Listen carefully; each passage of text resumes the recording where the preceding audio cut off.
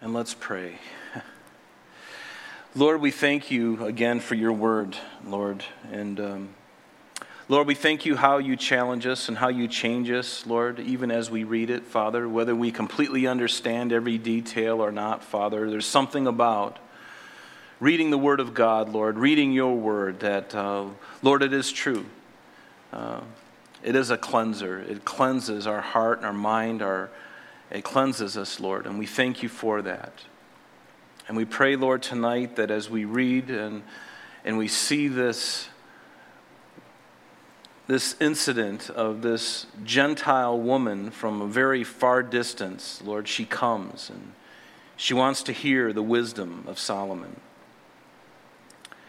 And Father, would to God that, Lord, we pray, actually, that, Lord, that every time we open the Word here, wherever the Word is being taught, God, that there would be many people coming, even from afar, to hear it, Lord. It is worth, more than worth, as we sang, Lord, to hear. It's everything to us, Lord. And thank you, Lord, that you are the living Word of God. And Lord, you've come tonight to encourage and strengthen us, Lord, and we thank you for that. We praise you in Jesus' name. Amen. Amen. All right, beginning in verse 1 of chapter 9, up to this point we've been looking at Solomon's reign. And 2 Chronicles is very nice to Solomon, meaning in 1 Kings, there was the good, the bad, and the ugly concerning Solomon and his reign. And here in Chronicles, the chronicler has a very different focus because the children of Israel, remember, were in Babylon, and they had just come back after their 70-year captivity, and they needed to know the comfort and just that God wasn't through with them. And so Ezra, who we believe is the one who compiled and wrote Chronicles, he's encouraging the people because they have just been through 70 years of living in a pagan land, and now they're coming back to their own land again and reestablishing the sacrifices and beginning to look at the Word of God again, certainly having paid their servitude in a sense to Babylon and having learned many lessons. And now Ezra, we believe, is wanting to encourage them. And so it's all about the kings of Judah, and it's all about the priesthood and how they integrate. And all of these dark things that happened in Solomon's life, which we're going to look at tonight in review as a warning to us, and also to encourage us that even the wisest man on the planet can fall from time to time. And I would encourage you that even though you're a believer in Jesus Christ, there are times that you may fall. And to know that God is not finished with you. Your own flesh, certainly the devil, will tell you that God is finished with you. And you are naturally maybe feel guilty about whatever sin it is, maybe that you've been entertaining, or perhaps just something out of the blue happened and you caved into it, or you said or did something wrong and you know in your heart that it was wrong. And to know that as a believer, what is our recourse? What do we do in times like that? Do we just throw in the towel? We can't throw in the towel. You've been purchased with a price. God is not going to be done with you. What do? We confess it, and we come into agreement with God, what God said about it, and we move on, right? We get back up. A righteous man falls 7 times, but 7 times he gets back up again, and he keeps going. And folks, tonight, if you're one of those Christians who's struggling, and maybe you've fallen yourself, don't give up. Don't be discouraged. Unfortunately, you're in good company, because many of the saints in the Bible had made horrible mistakes. And yet they were forgiven, and now they stand before us in the presence of Almighty God, as you will one day, in your new robe. Amen? In your new body. So what I love about this chapter in 2 Chronicles 9 is we see a woman coming from a Gentile nation very much to the south of Israel. And she comes, and she doesn't come just to see how much money Solomon has. she's heard in her own land, several hundreds of miles away, she's heard of this fame of Solomon about his wisdom that God had given him. And I love that, because here she comes all this way just to hear the wisdom of Solomon, perhaps in her own heart, struggling and wrestling with things. And now she wants to hear what God has to say, and what this man that God has anointed with great wisdom. She comes all this way. Notice, not just to, that was the reason she came. She had heard about Solomon, and she heard about how God had blessed him. And I think about that, and I think about my own life. And I'm like, Lord, I pray that you do that with me. That you do that with us. That people would see how you've blessed us. They would see how much you've encouraged us and built us up, that they'd want to know more about this God that we serve. And I pray that my life, and your life too, is even more attractive to the world. They're not going to like the message that you share, because it is an affront to the natural man. The natural man doesn't want to hear the fact that they have sinned against a holy God, that unless they repent, they are going to go to hell. Unless they are born again, they will not see the kingdom of God. They will not enter the kingdom of God. Man doesn't like to hear that. But it's a message, it's the most loving message in the world. And yet it comes with a sword, doesn't it? The sword is, I have sinned against a holy God. But what is the warm, comforting thing is that Jesus has paid the price for me. He has died in my place that I deserved. And see, that to me is the sweetness of the gospel. But you must use both. You can't just give them the sweetness without the stuff that's really going to bring them to their end of themselves. Don't ever try to witness to somebody without, if you're going to give them the whole count, if you're going to give them the full gospel, you can't leave the sin issue out of it. But would to God that people would see that in our life, and we'd be like, God, set me on fire. Help me to be that person that you can use. And let me open myself up to, Lord, whatever it is that you want to do, so that when others see it, they're like, I got to have that. Why don't I have that? I've tried all my life to get to a place where I had peace in my heart, but all I found was solace at the bottom of a bottle, or I found solace at snorting cocaine, or taking drugs, or having illicit relationships. How is it that you can have this peace, Christian? And there is our invitation.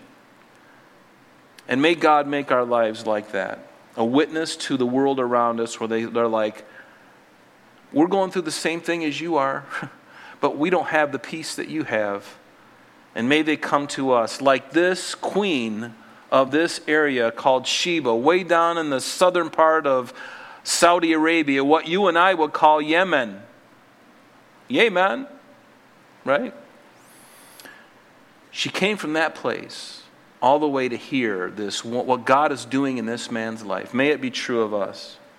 But let's look at verse 1. It says, now when the queen of Sheba heard of the fame of Solomon, she came to Jerusalem to test Solomon with hard questions. And the word hard questions literally means a puzzle, or some conundrum, or dark saying. So she came to test Solomon with hard questions, having a very great retinue, camels that bore spices, gold in abundance, and precious stones. And when she came to Solomon, she spoke with him all that was in her heart. So here's a woman who come from a long distance with a lot of questions. And I love it when people ask me questions. I just wish they would ask me questions. I don't get enough people asking me questions. Who is this God that you serve? What is the gospel? Who is Jesus Christ? What does this talk about the rapture? I've heard this even in secular circles. What does it mean? What does it mean about the tribulation and the end of the world and all of this stuff? What does it mean? Tell me, I want to know. I wish people were asking the questions. The fact that they're not is kind of disturbing. May God open the eyes and the hearts of our culture, because they're so satisfied. They're so satisfied with the status quo. They're so satisfied with our culture that the devil has just got them blinded and their ears are shut. And they have no other need. They feel like they have no need of anything. But they don't know what they don't know. They don't even know that they need. They don't even know what they need. And they certainly don't believe that that not every person who's just a good person goes to heaven. Listen, you can be a really good person, but if you're not born again, you're not going to heaven. I'm sorry. And it's not my opinion. It's what the Bible says. And the New Testament says that without the Spirit of God in you, you are none of His. You are not a Christian unless you are born again. That's what the Bible says. So this woman comes. She wants to know more. So the Queen of Sheba, she is mentioned by Jesus in the gospel, and he referred to her as the Queen of the South, if you remember in the gospel accounts. But Jesus was clearly referring to her and to this passage in 2 Chronicles chapter 9, as well as in the parallel account of this in 1 Kings chapter 10. And it was a time when Jesus mentioned her. Jesus was speaking to the scribes and the Pharisees, and they were requesting, remember, to see a sign from him. And what did he tell them? He says, the Queen of the South will rise up in judgment with this generation and condemn it. So the Queen of the South is this Queen of Sheba, and he puts it in context so we understand that this is what Jesus means. For she came from the ends of the earth to hear the wisdom of Solomon, and indeed a greater than Solomon is here. And Jesus is speaking of himself. A greater than Solomon is here. And so Jesus was here challenging the scribes and the Pharisees concerning their unbelief in Christ as being their Messiah, because even this Gentile queen, who didn't really have the oracles, and she didn't have all of the readings in the synagogues every day to hear what they had heard all their life. She comes out of nowhere and says, I've heard about this. I've heard about you, Solomon. I've heard about what God is doing. I want to know. And Sheba, this nation, again, is in southwest Arabia, possibly modern-day Yemen. Many Bible maps have this as a very probable location. You can see on the screen, there's a couple of different maps. Right down here in this one, right down at the south of the Red Sea, because up here is the Sinai Peninsula. But down here in modern-day Yemen is what we call Sheba. In this map, they label it as Sheba in modern-day Yemen, and so there it is, right? And so Solomon, verse 2, she comes and he answers all of her questions.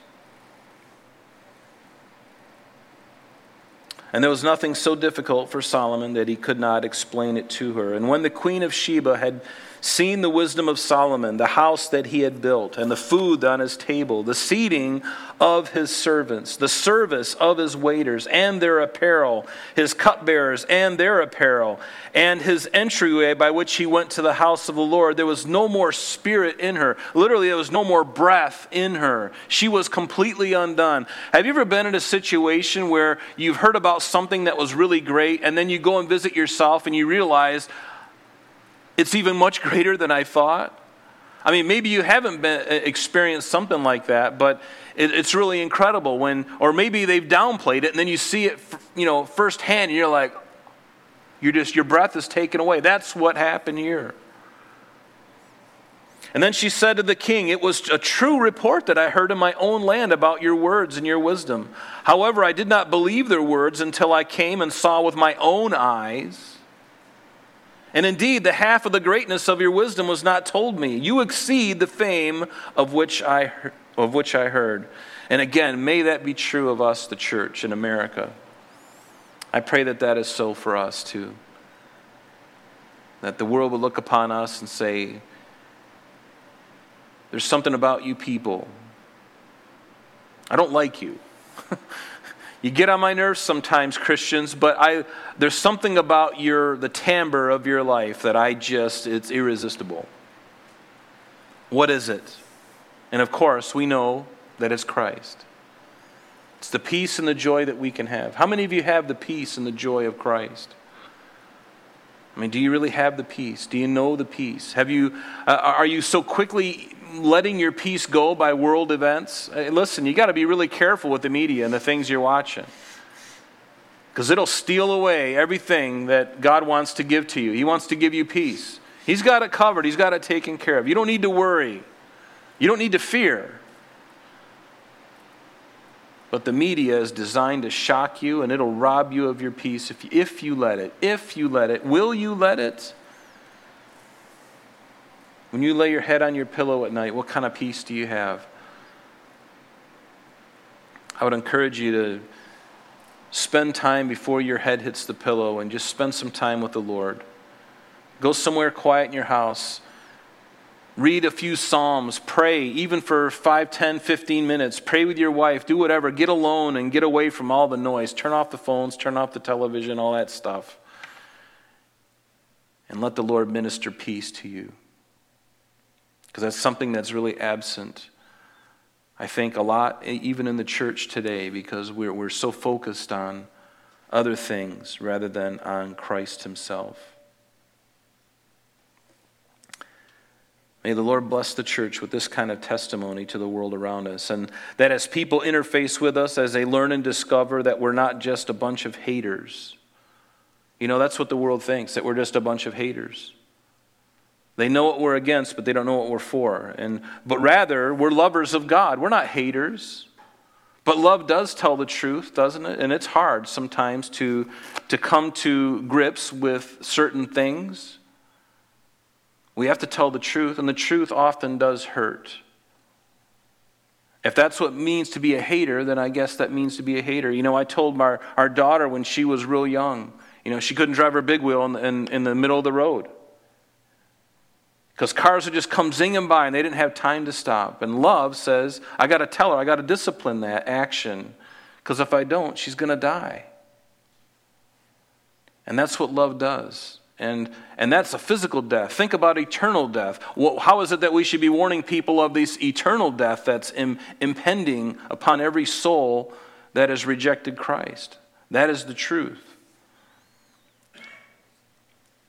We should never condone sin in our own lives or cave in and accept the morals and the ideals of our culture. We ought not to. But it's not easy to tell these things. But what does Paul tell us? As we interface with the world, there's no way to avoid that sting that light is to darkness. But the natural man does not receive the things of the Spirit of God, for they are foolishness to him, nor can he know them because they are spiritually discerned. It's not until the Lord opens your eyes. Do you remember that day as you were when you were an unbeliever, and there was this wonderful time, a wonderful moment in your life where God, the Spirit of God, was coming alongside of you. You may not have known it at the time, but something happened to cause you to say, you know what, I'm so sick of who I am. I don't want to live this life anymore. I got to get, this trail I'm on is going to lead me to destruction. Lord, help me. And then he shows up, and then you're wonderfully saved, and all of a sudden you have an appetite for the Word of God. All of a sudden you want to be around God's people. All of a sudden you want to endure an hour of me speaking. You're supposed to be laughing. Are you guys awake? All right. There was a few chuckles. But the natural man does not receive the things of God. They are spiritually discerned, and it's not until the Spirit of God enlightens your heart to make you aware of it even. And isn't it a wonderful thing? What a mystery. So she goes on and she says to Solomon, happy are your men and happy are these your servants who stand continually before you and hear your wisdom. Blessed be the Lord your God. She literally said, blessed be Jehovah your Elohim, who delighted in you, setting you on his throne to be king for the Lord Yahweh, your God, Elohim, because your God has loved Israel, to establish them forever. Therefore, he made you king over them to do justice and righteousness. And it is amazing how much about God she understood in making this statement in that verse. She understood that God is sovereign. He's a sovereign God. And she also understood, or at least comprehended, the plan that God had for his people Israel, because she's quoting the very thing that God had spoken to David in the covenant that God made to David in 2 Samuel chapter 7. And this was a Gentile queen. Wow. Amazing. Would to God that those in the ivory towers like Harvard and other Ivy League universities, the media, our own town and federal and state governments would to God that they had this understanding like she did. She understood. And she didn't just dismiss it. She felt drawn to Solomon, the God that Solomon worshiped, the God that Solomon at that time was living for and obeying. And notice in verse 9, and she gave this queen of Sheba, gave to Solomon 120 talents of gold. spices in great abundance, and precious stones. There never were any spices such as those the Queen of Sheba gave to King Solomon. You know how much gold 120 talents is? It's about 9,000 pounds. It's like 4.5 tons. You know what that's worth in today's currency? $293,760,000 she brought to Solomon. Verse 10, also the servants of Hiram. We know Hiram, he's the king of Tyre, right, in the area of Lebanon today. Also the servants of Hiram and the servants of Solomon, who brought gold from Ophir, brought algum wood and precious stones. And the king made walkways of the algum wood for the house of the Lord and for the king's house. Notice also harps and stringed instruments for singers. Remember David, when he was reigning, he invented musical instruments to accompany those sacrifices. It became the first time that music really began to take a more prominent role in Israel's worship. And Solomon continues in that vein by also making harps and new stringed instruments for singers.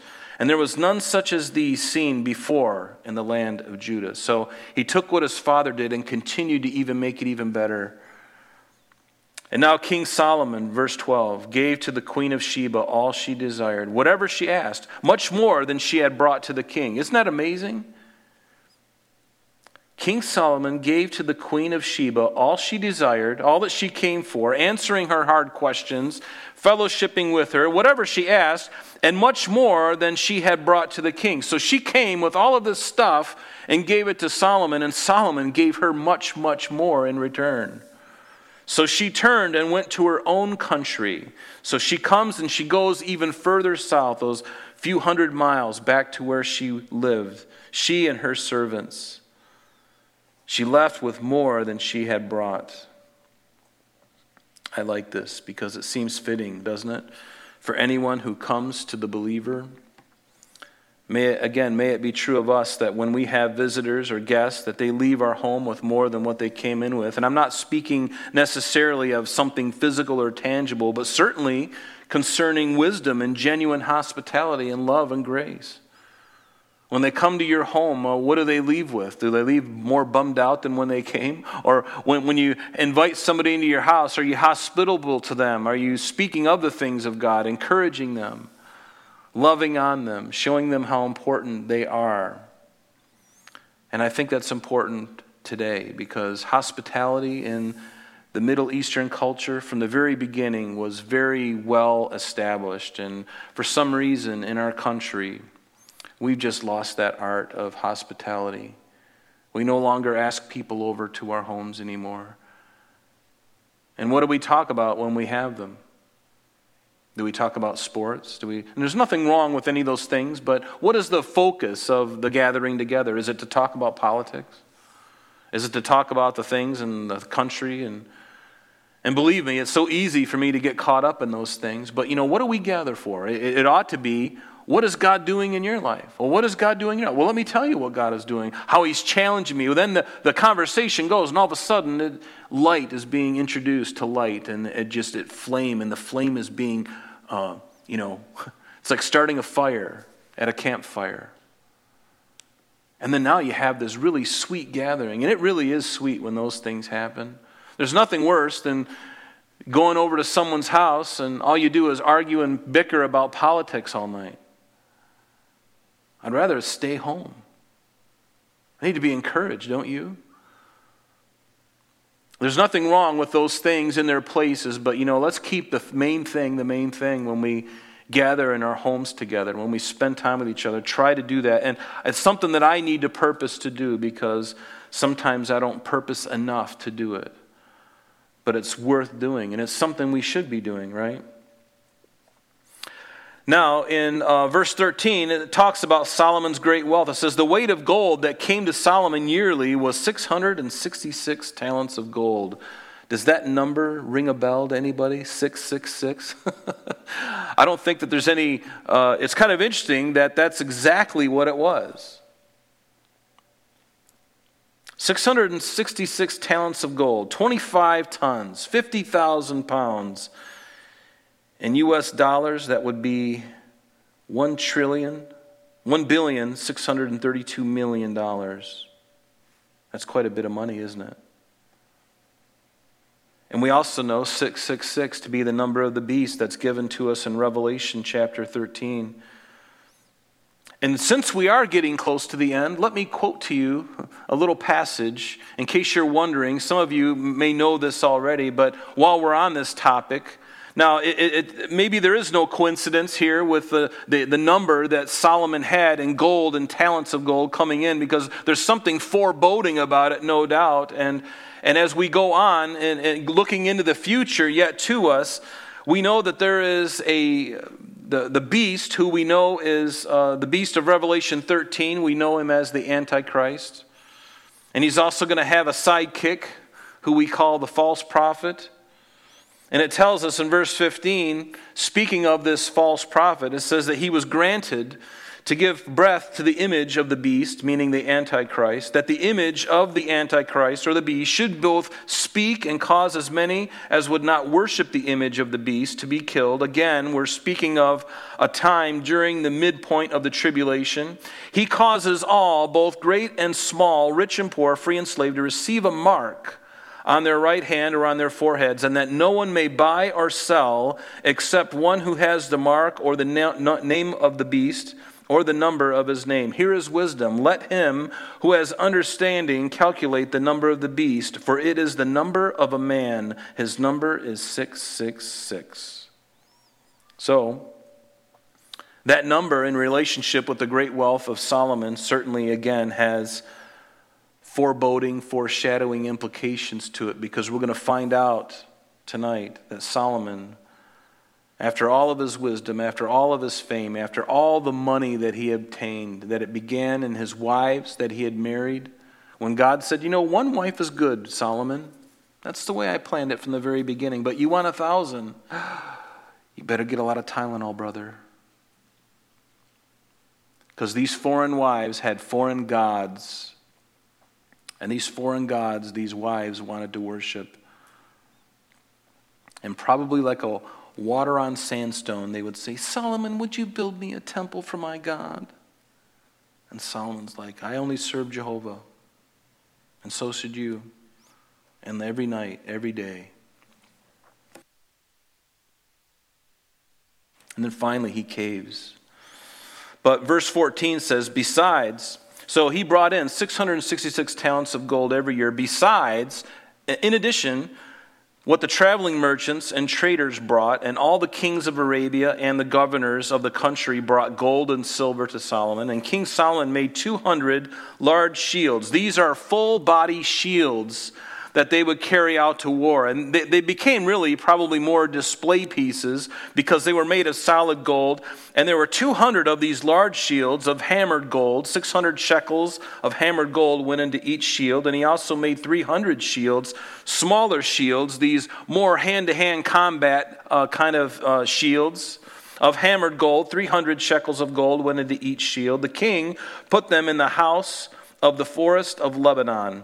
Now, even though it says the forest of the house, or the house of the forest of Lebanon, this was in actuality a public building in Jerusalem that was made of wood from Lebanon. And it was right there in the temple complex where Solomon had his own palace, etc.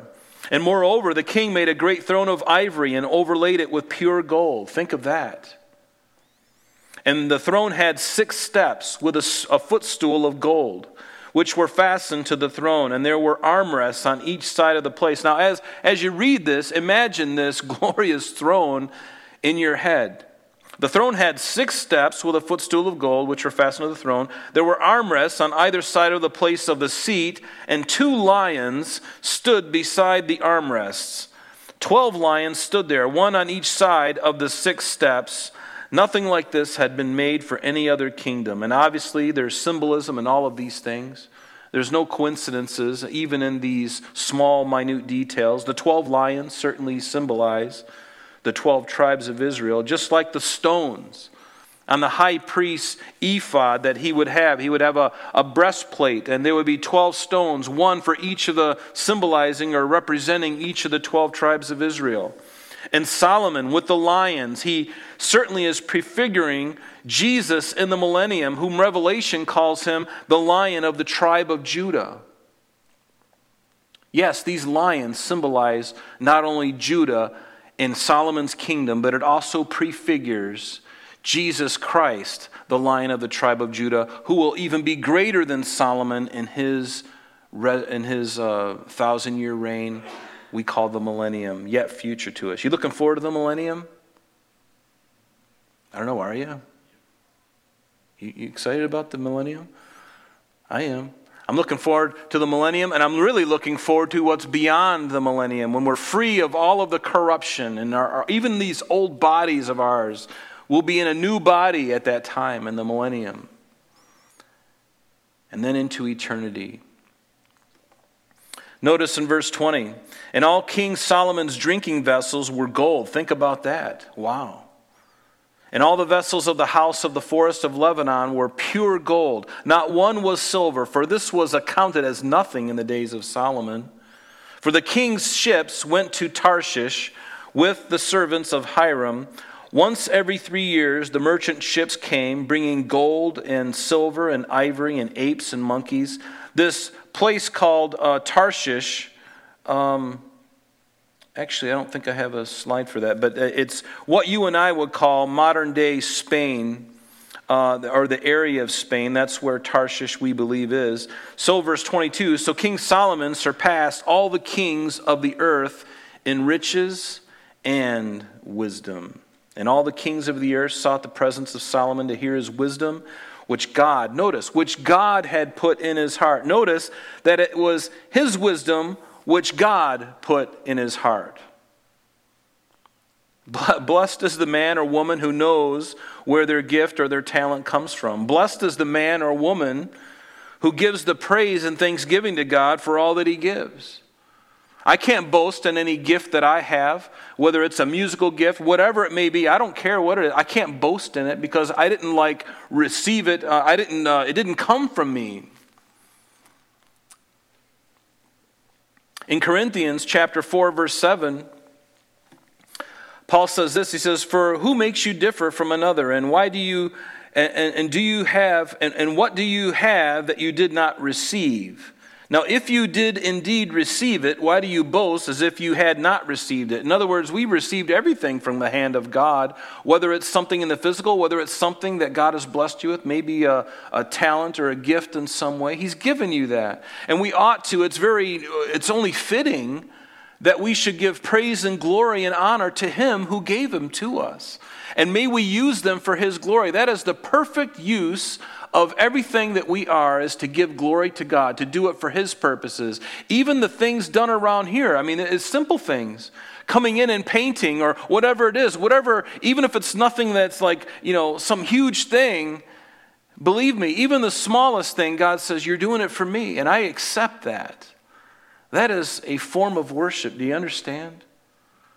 And when you give of your time, of your heart, of your gifts, your talents, and you give them to God, you give them back to him. He's the originator of it. And you give it to him, he wants to bless you in return. I love that. And he's going to reward you for it one day. Isn't that the kicker of it all? He gives you the gift, he gives you the will to do it, you do it, and then he rewards you for it. It's almost not fair. Actually, it's not fair. But that's what grace is. Amen? I love that about God. I love what it says in Romans 2, Paul speaking to them. He says, "For I say," verse 3 of Romans 12, "For I say, through the grace given to me, to everyone who is among you, do not think of himself more highly than he ought to think, but to think soberly, as God has dealt to each one a measure of faith. For as we have many members in one body, but all the members do not have the same functions, so we, being many, are one body in Christ, and individually members of one another." So God gives us all of these gifts. And when the body's working correctly, when it's working rightly, when it's being led by the Spirit, everyone is doing their thing, and it's not a chore for any one person. It's a beautiful thing. And we see that happening here in this fellowship, and I'm so excited about that. While we were in Florida during the Christmas break, there were a group of men whom God put it on their heart to lay down this floor. Some had skill and ability in that area. Some had none whatsoever, but they did it together and they had a blast. I wish I were here, honestly. It wasn't like I was laying on a beach somewhere. I wasn't laying on a beach because it was too cold. I would have if it was 85, but there was no beach there for that temperature. But notice in verse 24, each man brought his present, articles of silver and gold, garments, armor, spices, horses, and mules at a set rate year by year. And Solomon had 4,000 stalls for horses and chariots. Do you remember when we talked about that last week or last time we were together? The problem that Solomon got in amassing horses and chariots? He began to rely less and less upon God and more on his money and his bank account and his physical wherewithal, his army, his armaments, the horses, the chariots, the swords, the bucklers, the shields. 4,000 horses and stalls and 12,000 horsemen whom he stationed in the chariot cities and with the king at Jerusalem. And so he reigned over all the kings from the river, of the land of the Philistines as far as the border of Egypt. And the king made silver as common in Jerusalem as stones. And he made cedar trees as abundant as the sycamores which are in the lowland. And they brought horses to Solomon from Egypt and from all lands. And so, we finished chapter 9 here, or almost chapter 9. And it's interesting that, again in Chronicles, it doesn't mention Solomon's downfall, but I would like for you to turn with me to 1 Kings chapter 11, because I think it's good to look at again. It's been quite a while, actually, since we've been in 1 Kings. And we're not going to read the whole chapter, but I would like to read the first verses, the first handful of verses. Just the first 13. Notice what it says. So immediately after what we just read, in the chronology of things, it says that the King Solomon, he loved many foreign women. After all of this money, all of this fame, he loved many foreign women. This 1 Kings chapter 11. As well as the daughter of Pharaoh, women of the Moabites, the Ammonites, the Edomites, the Sidonians, and the Hittites, from the nations of whom the Lord had said to the children of Israel, you shall not intermarry with them, nor they with you. Surely they will turn away your hearts after their gods. Solomon clung to these in love, and he had 700 wives, princesses, and 300 concubines, and his wives turned away his heart. For it was so, when Solomon was old, that his wives turned his heart after other gods, and his heart was not loyal to the Lord his God, as was the heart of his father David. For Solomon went after Ashtaroth, the goddess of the Sidonians. He went after Milcom, the abomination of the Ammonites. Solomon did evil in the sight of the Lord and did not fully follow the Lord, as did his father David. That's interesting too, isn't it? Because when we think about David and his sin, David wasn't an idolater. David had a problem with lust, and he had a problem with killing people at times. But his sin was adultery and then murder. But he wasn't an idolater in the sense that he always served the Lord. He made some really bad mistakes. But he wasn't like what Solomon is doing here. David never bowed his knee to Milcom or to Ashtoreth or to any of the other false gods of the land. But Solomon here did. In his old age, his wives turned him.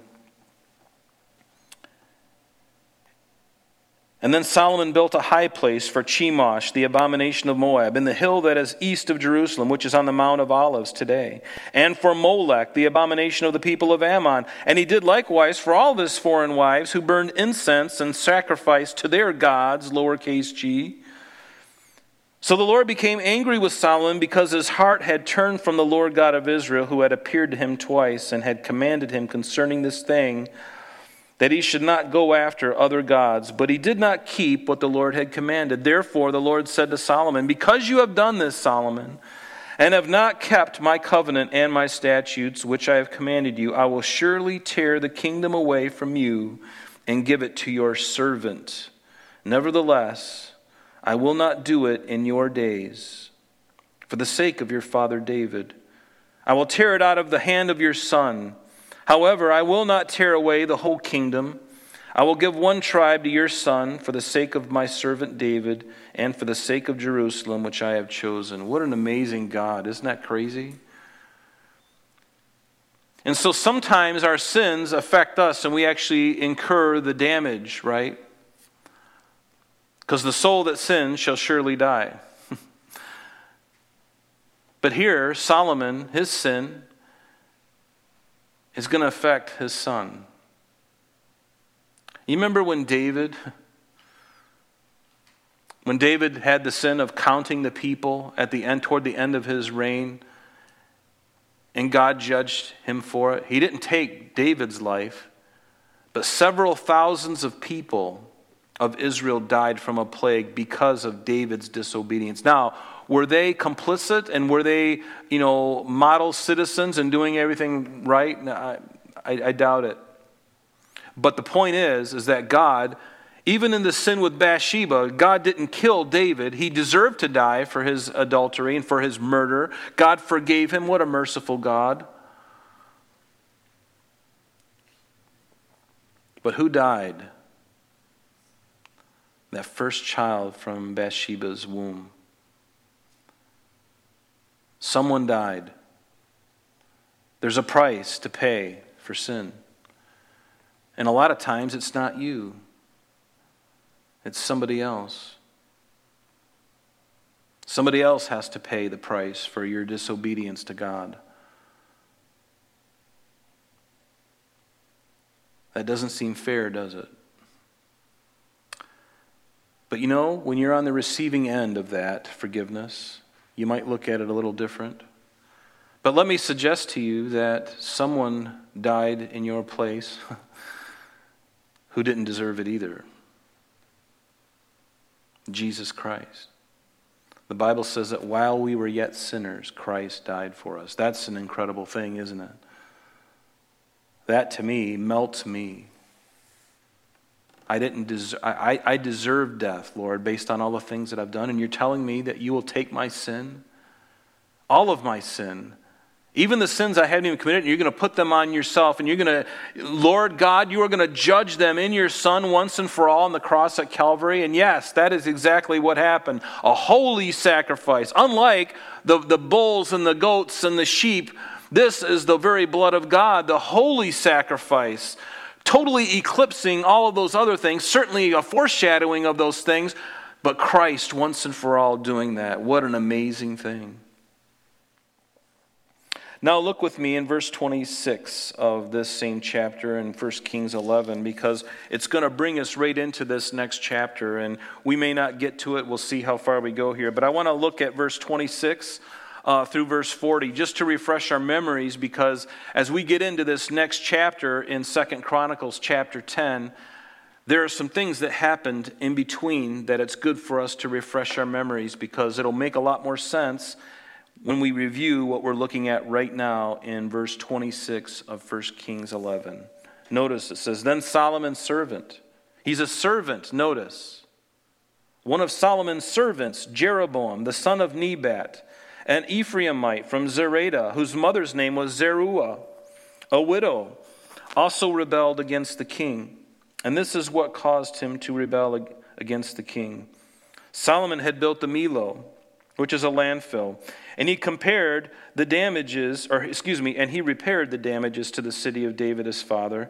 And the man Jeroboam was a mighty man of valor, and Solomon, seeing that the young man was industrious, made him the officer over all the labor force of the house of Joseph, meaning Ephraim, the northern 10 tribes. And now it happened, verse 29, at that time when Jeroboam went out of Jerusalem, that the prophet Ahijah the Shilonite met him on the way, and he had clothed himself with a new garment, and the two were alone in the field. So now you've got Jeroboam and this prophet in the field. They met each other, and Ahijah took hold of the new garment that was on him, and he tore it in 12 pieces. And he said to Jeroboam, Take for yourself 10 pieces, for thus says the Lord God of Israel, Behold, I will tear the kingdom out of the hand of Solomon and will give 10 tribes to you. But he shall have one tribe for the sake of my servant David and for the sake of Jerusalem, the city which I have chosen out of all the tribes of Israel. Because, here's the reason, because they have forsaken me. And certainly by this time, Solomon making all these idols and altars for his wives. All Israel is looking at this, and what are they going to do?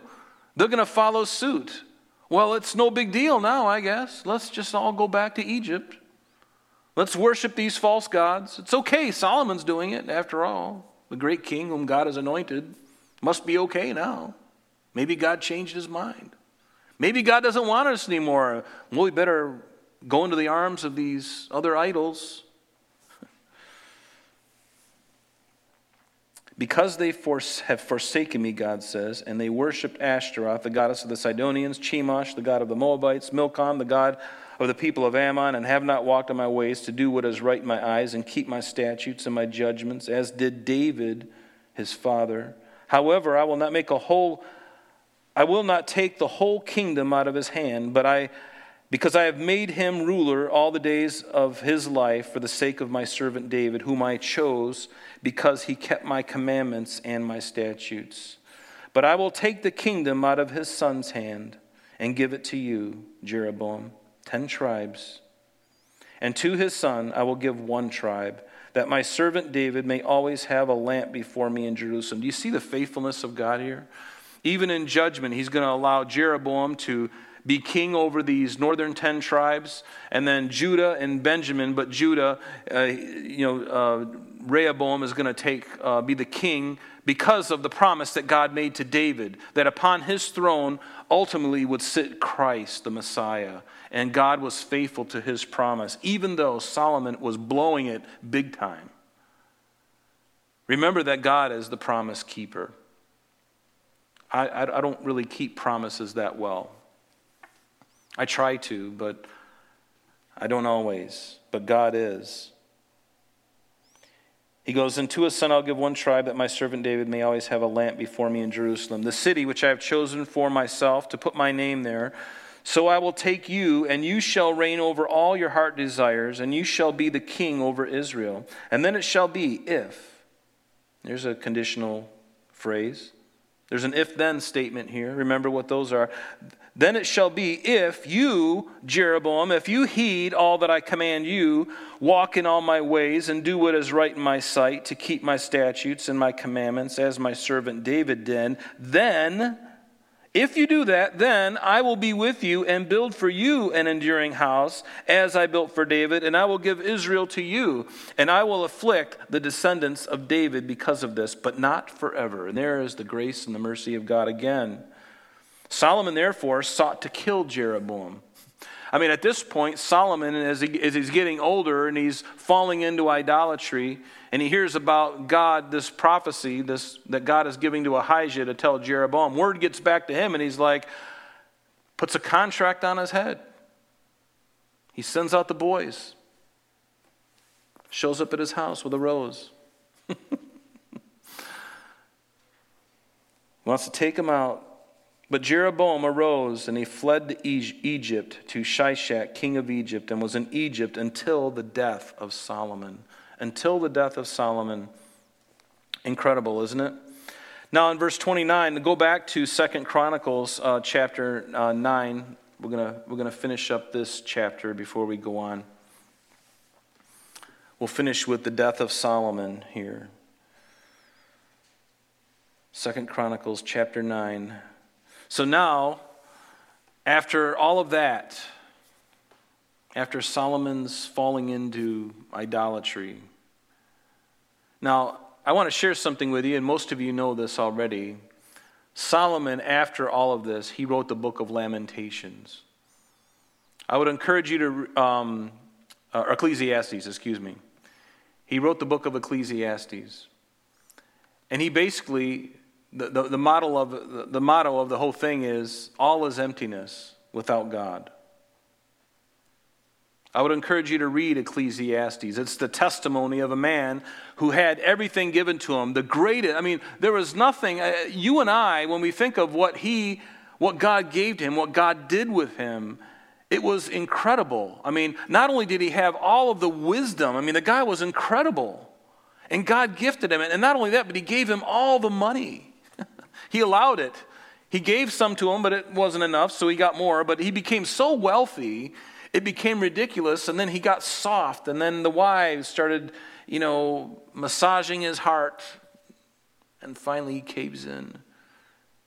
And then after this mess that he's created, thank God the Lord brings him back to himself. And Ecclesiastes is the testimony. You can read it yourself. Solomon knew very well what it was like to be at the heights and now at the depths. And God was going to raise him up and continue to encourage. Forgiving him, yes, but things would not be the same. Verse 29. Let's see here.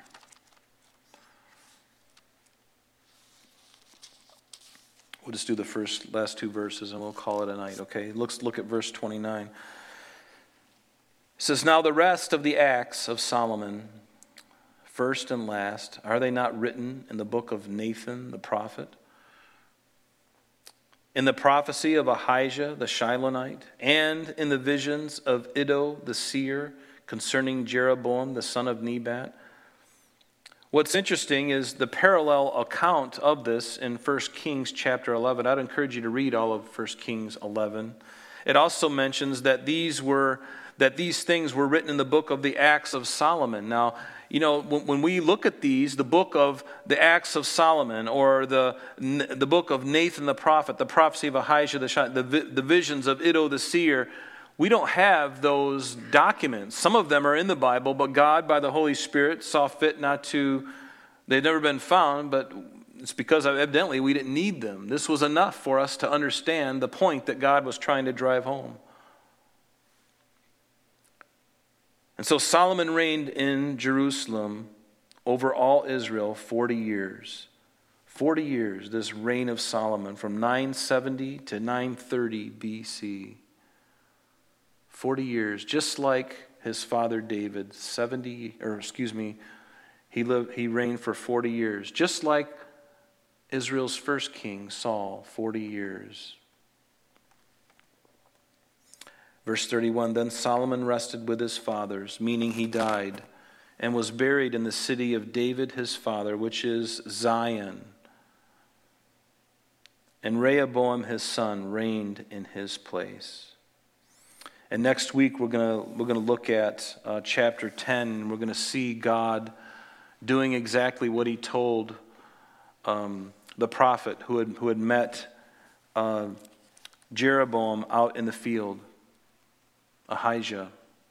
God's going to fulfill that promise, and it's going to be a painful thing, but God allowed Solomon to live until his death, and then when his son takes over, Rehoboam, one of Solomon's servants, now is going to be at odds with his son Rehoboam, and the kingdom is going to split. And God told Jeroboam that this was what's going to happen, but he would do it after Solomon had passed from the scene, for the sake of David, the man after God's own heart. Isn't that incredible? For the sake of David. I think about how much God loved David, and it doesn't mean that God, loved David any more than any one person in a sense, but he loved David because David was, even though he made some really horrible mistakes, and like many of us, he confessed them, he was forgiven for those things. He was never quite the same again, but he learned so much about God, and he learned so much about the grace of God, and we're the beneficiaries, aren't we, of the Psalms that talk of David's heartache, and what a great psalm it is. Psalm 32 and Psalm 51. What great psalms there are when someone falls into sexual sin or in adultery. To read those psalms of David and to to know that there's someone who has gone before you, unfortunately, that's done the same thing and even done worse, and yet God can forgive? Yes, he can. For the sake of David. God is a great promise keeper, and he's made some great promises to you and I, hasn't he? I would encourage you to look at those promises and read them and say, Lord, these are promises. And take them to the bank, cash them. And let the Spirit of God minister to your heart, and may you love him the more for it. Let's stand together and pray.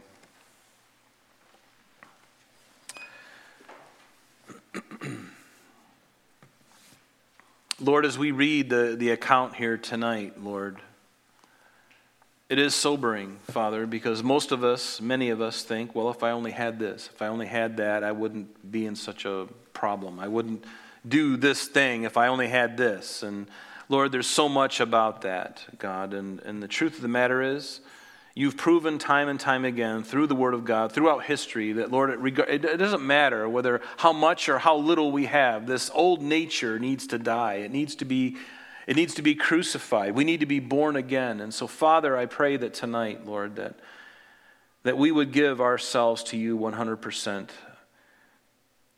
again. And Lord, if there are any here tonight or in earshot of this message, that they would give their hearts to you. That they'd be finished with this old nature that they have been coddling for many years. Lord, would you please do that work in us? And for those of us who do know you, Lord, would you renew that fervor, that desire, that love for you again, that we would see you face to face every day through the written word of God. And Lord, that we would surrender our lives to you, and that we would just bask in the radiance of the glow of the Almighty God, and that it would change us forever. Lord, do that with us tonight and tomorrow and the next day. And Lord, thank you for the examples that we have here, even the bad examples at times, Lord. They really do encourage us, even though it's very hard to read, it's hard to see, and it's hard to live through. So, Lord, help us tonight, and just set a new spring in our step and fill us with your Spirit tonight. And give us a good night's rest, Lord, and wake us refreshed for the day tomorrow. In Jesus' name we pray. Amen. Amen. God bless you. Have a great night. Be encouraged and be blessed.